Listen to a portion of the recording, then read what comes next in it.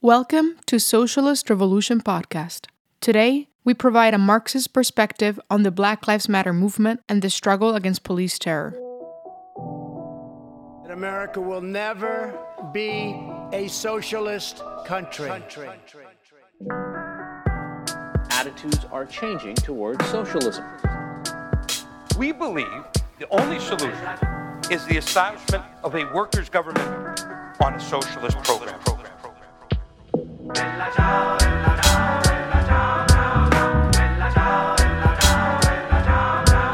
The George Floyd uprising this summer was the largest protest movement in U.S. history. Starting in Minneapolis, it spread to thousands of cities and towns across the country, with 10% of the entire U.S. population participating.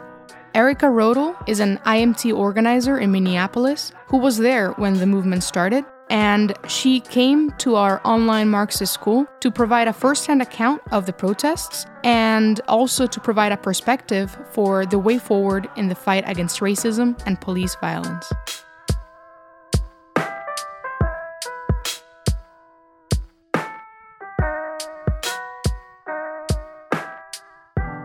A few years ago, or even 6 months ago, at the beginning of May, who predicted that today we would be discussing a movement which had an insurrectionary mood in the US, a movement which would force the president into hiding in an underground bunker in the White House?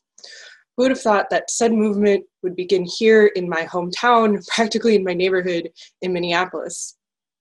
Just last year, in 2019, we watched revolutionary movements happen around the world in Chile, Ecuador, Sudan, Lebanon, all over in a Red October.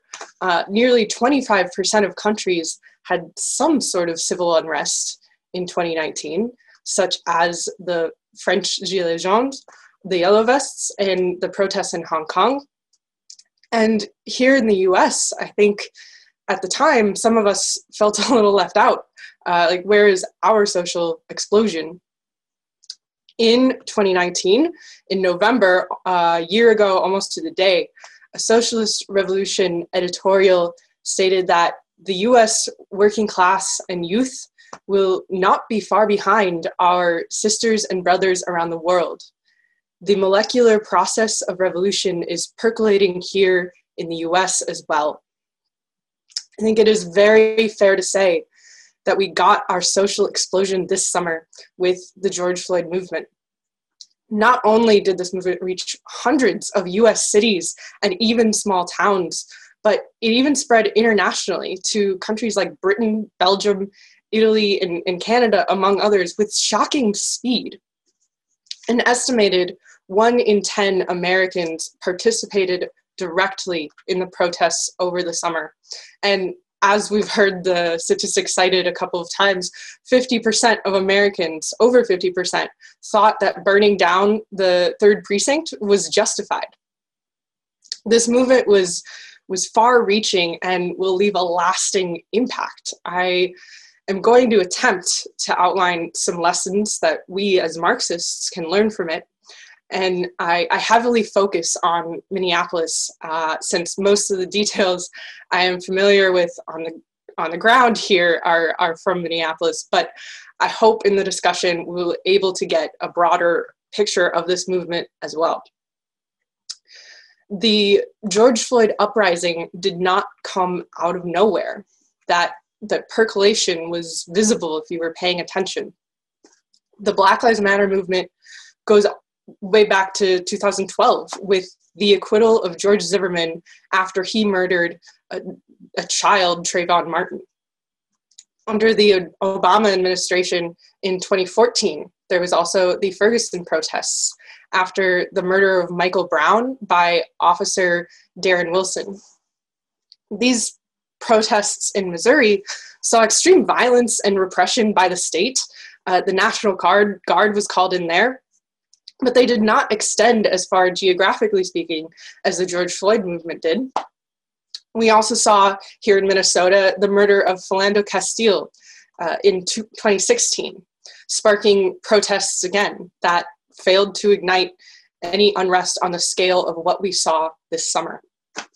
there were many indications that the straws were piling up on the camel's back. So why did this movement go as far as it did, reach as many people as this one did? Why was it that this movement merited international headlines and had President Trump shaking in his boots? George Floyd's murder was the tipping point. It was the straw that broke the camel's back. These protests were not only caused by the death of one man, as unjust as his death was.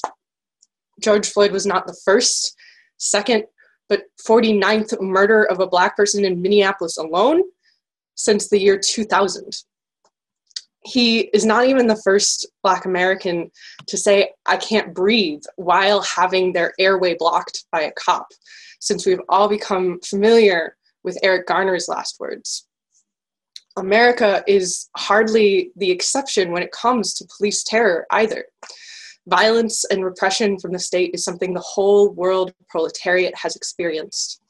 The city of Rio de Janeiro in Brazil, for example, had over 150 people killed by police every month last year in 2019.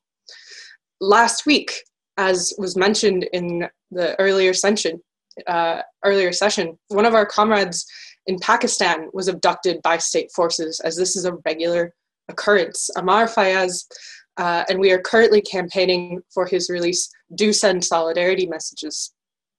A reason that these protests spread so quickly internationally was because of this common experience the working class of the world has. And it's not just the police terror. It is the systemic racism which has led to the poverty of Black people in the US. It's the pandemic, which has 2 times the death rate for Blacks than whites. It's the global economic crisis. In the US, we were offered a measly $1,200 once, or at least some of us were, after we watched $1 trillion disappear like magic into the stock market. This is a unique economic crisis we are in, which the rich have actually become richer, while millions are still unemployed. So much for we're all in this together. This movement is, in reality, the product of a global capitalist system in crisis. These other factors that have been building up showed themselves in the slogans and speeches at the protests. In LA, over the summer, people marching through Beverly Hills shouted, "Eat the rich." In the Capitol Hill Autonomous Zone in Seattle, they had demands that were very explicitly of a class character. And here in Minneapolis, people quickly connected the struggle against police brutality with the questions of housing, unemployment, and healthcare. There was an anger that would not be contained until the pandemic was over.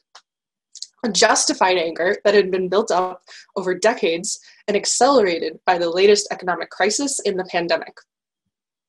You could say that this movement had really been building up over the centuries of racial oppression this country has perpetuated.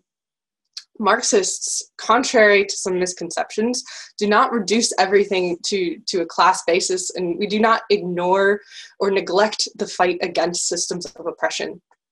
On the contrary, it is our responsibility to understand systems of oppression, their roots, their causes and effects, so that we can fight for the liberation of all of humanity. Marxists take a materialist view of history, which means we see that racism has not always existed and it does not have to exist forever. It's out of the scope of this discussion to give a complete history of racism in the US, but I think it is important to point out racial discrimination was a product of capitalism and the expansion of capitalism and the slave trade into the New World. The concept of a white race, in contrast to other races, only really started to take shape in America after Bacon's Rebellion, in which Black and white slaves and indentured servants formed a militia together. The slave owners and propertied class saw the necessity of dividing the exploited classes across race lines in order to continue conquering them.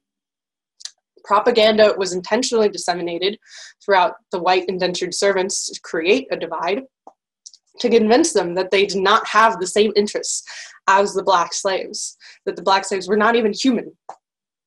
The exploiting class dangled some extra crumbs in front of the white servants and enticed them with a social status just above that of black slaves. The police, of course, have played an important role in maintaining this racial divide within the working class in the US, starting from the beginning, with their role as slave catchers. In order to create this division in the exploited classes, the ruling class not only needed the carrot to offer selectively to white workers and servants, but also the stick to beat against those that fraternized across race lines. The police and the laws they enforce are not neutral. The law serves the interests of the ruling class to maintain their rule. In capitalism, where the capitalist class are the oppressed and the exploited proletariat, they need a special armed body to enforce those laws, and they need to use the tactic of divide and conquer as much as possible. In the words of Malcolm X, you can't have capitalism without racism. You can learn this from a book, or you can learn this from experience. This summer, millions across the US learned in a matter of weeks what it might take years of reading and studying in normal, less eventful times to learn.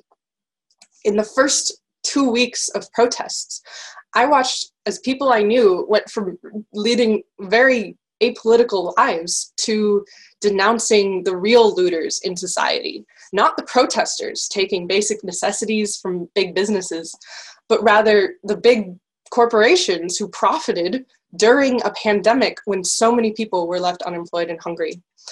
The same people who maybe 2 years ago would have spoken about the need to increase police funding in order to buy body cameras and give the police diversity training, those people were now discussing the idea of defunding or even abolishing the police, because they saw firsthand the role the police play in society as peaceful vigils were interrupted with tear gas, as journalists were shot at.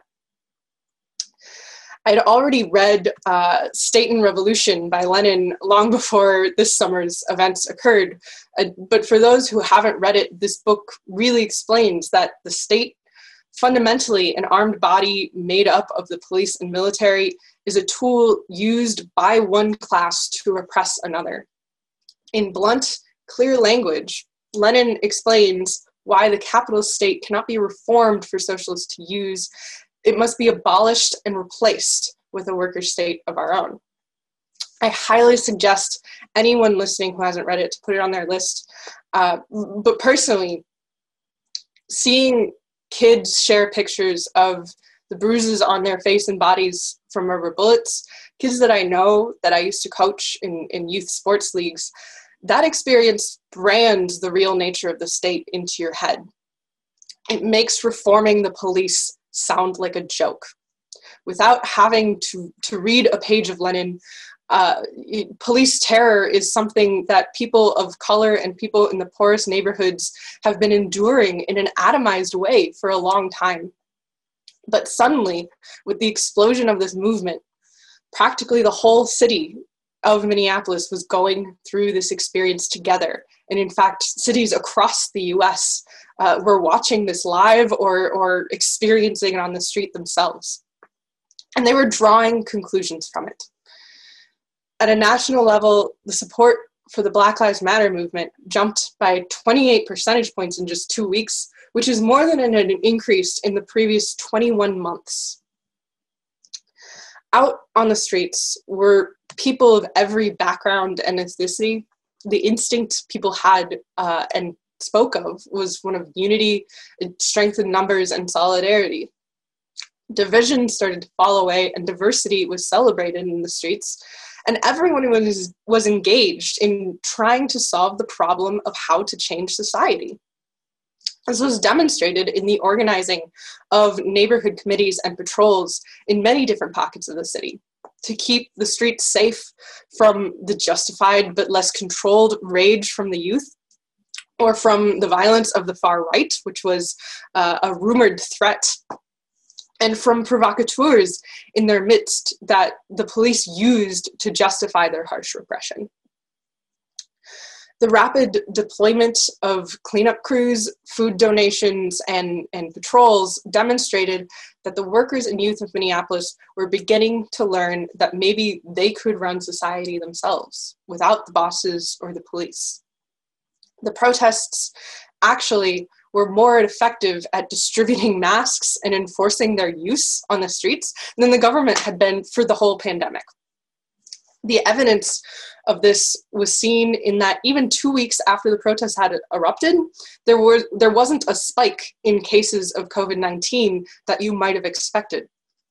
The masses were learning through experience that they can only depend on their own forces to protect themselves from violence, since the state's armed forces will be sent to shoot them down while protecting the far right, or for truthful reporting, since the capitalist owned press falsely focuses on looting and destruction of private property as the real crimes, as opposed to the police violence.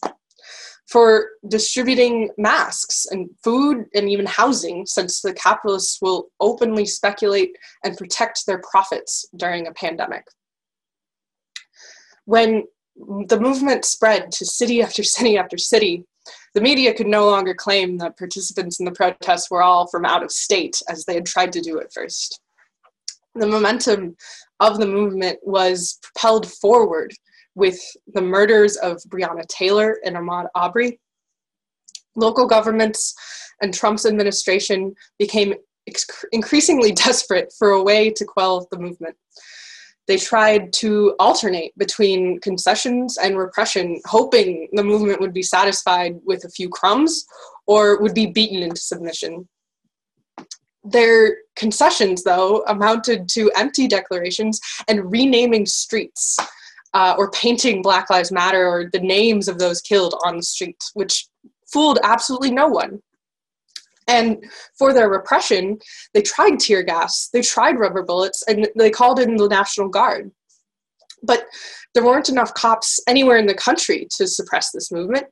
And even the National Guard, when they were called in, was soon exhausted, overworked, and demoralized, in many cases ashamed if their family found out where they were being deployed to. Another tactic they used was to delay the proceedings for the trials of the officers that killed George Floyd until April 2021, I think, in the hopes that everyone would get swept up in the day-to-day grind soon enough and forget about it. On to the next news cycle. But when the police didn't stop their terror, it only re-sparked the movement, as we saw in Kenosha, Wisconsin, with the hospitalization of Jacob Blake. It's worth noting that Trump also threatened to call in the army to squash the protests, but immediately he was met with defiance from his own administration and generals. The National Guard is one thing, but they knew that deploying the army domestically would only serve to throw kerosene on an open flame. The rank-and-file military is full of people conscripted by the poverty draft, with Blacks and Latinos highly represented among the ranks. Trump might be dumb enough to think they would have all obeyed his every command, but the smart wing of the capitalist class was not so confident and knew there was a strong possibility the soldiers may prefer to turn around and shoot their own officers rather than at a crowd that their family, their community could be marching with. There are two lessons regarding state repression, I think, that the George Floyd movement gave us, and that every political activist fighting against police terror should learn well. The first is that a real mass movement can go up against the state and hold its own. Some people might lament about how many tanks the US government has, how many weapons are in their armory, and saying a revolution could not hope to ever beat such a heavily equipped massive repressive body. But you need people to drive those tanks and people to shoot those guns, and a mass movement will sweep the masses up into it. Such a movement with a revolutionary leadership could potentially aim to win over those in the armed forces until there aren't enough people in uniform left for the capitalist class to arm against a revolution. The second lesson is this: the slogan calling to abolish the police is insufficient for the task we have before us. Ultimately, yes, we are fighting for a police-free society. The calls in the movement for abolishing the police show that the instinct people had was that this was a tool of repression that could not be reformed. That it was not just a few bad apples, but the very system that was the problem. But how do we get there to a police-free society from where we are right now? What steps are in between? After the burning down of the 3rd precinct, when there were many marches that were circling the 5th precinct that was starting to look flammable, the Minneapolis City Council announced that they would be disbanding the police department. I'll go into this more in a second, but spoiler, that's not going to happen. If the Minneapolis Police Department was disbanded, what would that mean? It would mean that the St. Paul Police Department, probably, which is a city that borders Minneapolis, and the county police would get a larger jurisdiction. They would have more responsibility, more area to cover. Private security would suddenly have more power, and the National Guard may be deployed more often. Abolishing the police in one city, one county at a time is not the path forward to ending police terror, to winning a world without police in it. After the announcement to disband the police, the all-Democrat city council with one Green Party council member later released their proposal for disbanding the police, which more accurately should be described as renaming the police. They then made it clear that there was absolutely no time to add this proposal to the ballot in this election, so even renaming the police will have to wait until next year, 2022. In a very skillful maneuver, these politicians on the city council were able to twist the slogan of abolishing the police into something which ultimately they could lead right into a dead end, only to completely go back on their words. The slogan was just vague enough that Democrats could convert it into something harmless until the movement could lose momentum. The slogan painted a picture of a utopia without paving the road to get there. Without abolishing capitalism, you can't hope to abolish the forces that the capitalist class uses to defend its power. Because it doesn't specifically challenge capitalism, that's why it was easily co-opted. The system in systemic racism is capitalism, and that needs to be addressed. In Minneapolis, it was the neighborhood committees and patrols that protected the buildings and stores that people depended on from arson, looting, and the threat of the far right. To a large extent, these patrols were organized by the NAACP and AIM, the American Indian Movement, but some neighborhoods organized their patrols just going off their example, letting the police know they would be breaking curfew that was issued by the governor. The IMT in Minneapolis participated in the movement energetically and put forward the idea of strengthening these patrols and committees and linking them up with the unions to strengthen the movement as a whole. Labor and the ability to withhold it is where the working class's power really lies. Union workers were already out in the streets to show their support. I saw nurses, teachers, and postal workers, despite the fact that several post offices had been burned down in some of the riots. A glimpse of what a revived labor movement can accomplish is what we saw with the transit workers in Minneapolis when they refused to transport cops or arrested protesters with their buses. The unions could have strengthened the neighborhood committees and prepared for a general strike. This could have brought justice for every victim of police terror against the whole police department, against the National Guard and Minnesota government as a whole in a flash. A general strike would pose the question of which class really holds power in society. Unfortunately, most union leadership limited themselves to public statements vaguely calling for action and justice, without saying what that would look like when justice is defined by those who write and enforce the racist, oppressive laws. The one demand the union leadership did put forward was for the resignation of Bob Kroll, the union president in Minneapolis, the police union president. He is undoubtedly a hated, irredeemable figure. He's called Black Lives Matter activists terrorists. But in the same statement, these unions called for systemic change without any kind of elaboration. So the resignation of one cop does not change the system. And an opportunity, I feel, was lost here by the union leadership because they were not prepared to take up this fight against police terror and against capitalism in earnest. The slogans we raised were to strengthen the patrol committees, link them up with the unions, and start preparing for a general strike. I saw graffiti in Minneapolis that said community patrol for our safety, which showed that people did see the patrols as theirs, and something they could use to protect themselves. The neighborhood committees and patrols had the potential to be really organized by the unions with elected leadership directly accountable to their neighbors. They could have been expanded from there to include all the cities which had protests, who had their own victims of police brutality that they were fighting for. They could be used by the people to defend themselves against police brutality and state repression. Imagine if the cowards with guns in Kenosha who shot at protesters had to deal with an organized force of workers and youth instead of just the tail end of a leaderless, organizationless protest.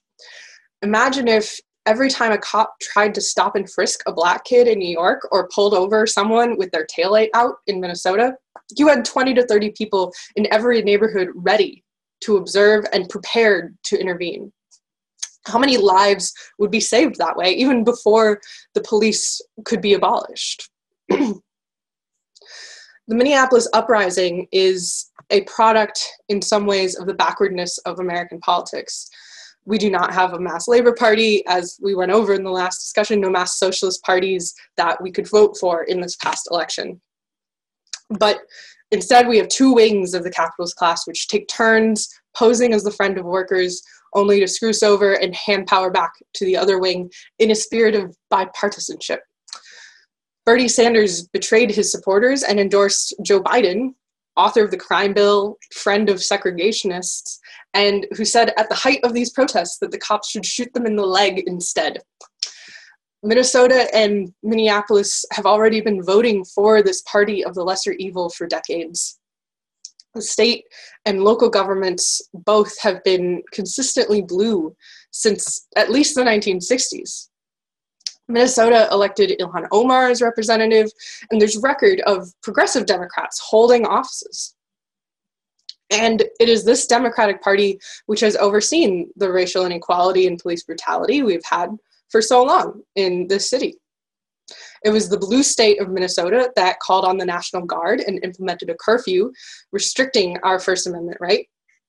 And as an important update to the situation in Minneapolis, just yesterday, the city council, again, all Democrat with one Green, voted 7-6 to approve additional funding for the police department and additional officers to bring in from the county, since so many police officers retired or quit because of the George Floyd uprising.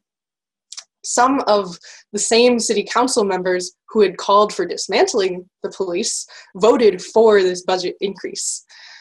I hear sometimes that local Democrats are supposed to be more progressive, but based on the experience of Minneapolis, I would caution against such a belief. Minneapolis is a haven for progressive Democrats, and even here, at the heart of the George Floyd movement, it's not enough to push these Democrats far enough left to consider defunding the police. anyone running as a Democrat and looking to use the resources of the Democratic Party to gain a larger platform will have to stay far away from any action that challenges racist capitalism, because the Democratic Party is a capitalist party. At one protest, I listened to Congresswoman Ilhan Omar give a great speech saying that the system could not be reformed, and that's almost a direct quote. Everyone in the crowd was quiet, listening very closely to catch her words. And she spoke for 30 minutes on how difficult it was to be Black in this country, how cruel and unjust the system is to immigrants, to homeless people, to the mentally ill. And she said that reforms don't work. And that was it. That was the end of the speech. It felt very unfinished, and there was a sense of dissatisfaction when I was there, because there is no conclusion for how to change the system. If reforming it will not work, which we agree with Ilhan Omar, it won't, what do we do? What is the path forward then to a society free of police terror? The Black Lives Matter movement has no political party. The millions of workers and youth that participated in this movement saw no candidates addressing their demands. Breonna Taylor, Ahmaud Arbery, Jamar Clark, Philando Castile, Michael Brown, Eric Garner, Trayvon Martin, and all the victims of police terror whose names we don't know because their murders were not caught on camera. There was no candidate fighting for justice for them in these elections. The exploited and the oppressed have no party fighting for their interests. But, as was covered in the last discussion a little, that does not mean forever be content to be divided into interest groups and vote for capitalist parties. The backwardness of American politics has begun to turn into its opposite. The masses saw no way forward through waiting for the elections this fall, so they directly took to the streets this summer. People wanted to change the system, and yet there's no political leadership that has system change in its platform. The only leadership the movement could find, the union leadership, the Democrats to some extent, offered no path forward, and so eventually the movement ebbed. And all movements will ebb eventually. Masses of people do not have infinite energy to take to the streets day after day forever. Without any sort of leadership to indicate which direction it should go in, any movement will gradually disperse over time. We need a leadership that clearly understands that the system that needs changing is capitalism. We need a leadership that has participated in movements like the Minneapolis Uprising and learned from that experience. What is needed is an organization made up of people that have been trained in these lessons from every experience of the historical class struggle and fighting against oppression and state repression. We need a leadership that is fighting for socialist revolution. The international Marxist tendency is building in cities all across the US, including here in Minneapolis, looking to recruit from all layers of the workers and youth that were inspired by the George Floyd movement and who are incensed by the terror inflicted by the capitalist system onto the poor and oppressed. I'm looking forward to the rest of the discussion, and I'll do my best to answer any questions that you put in the chat at the end. And finally, I hope the discussions over the course of the weekend inspire those of you who are not yet members of the IMT and help us build a revolutionary socialist organization.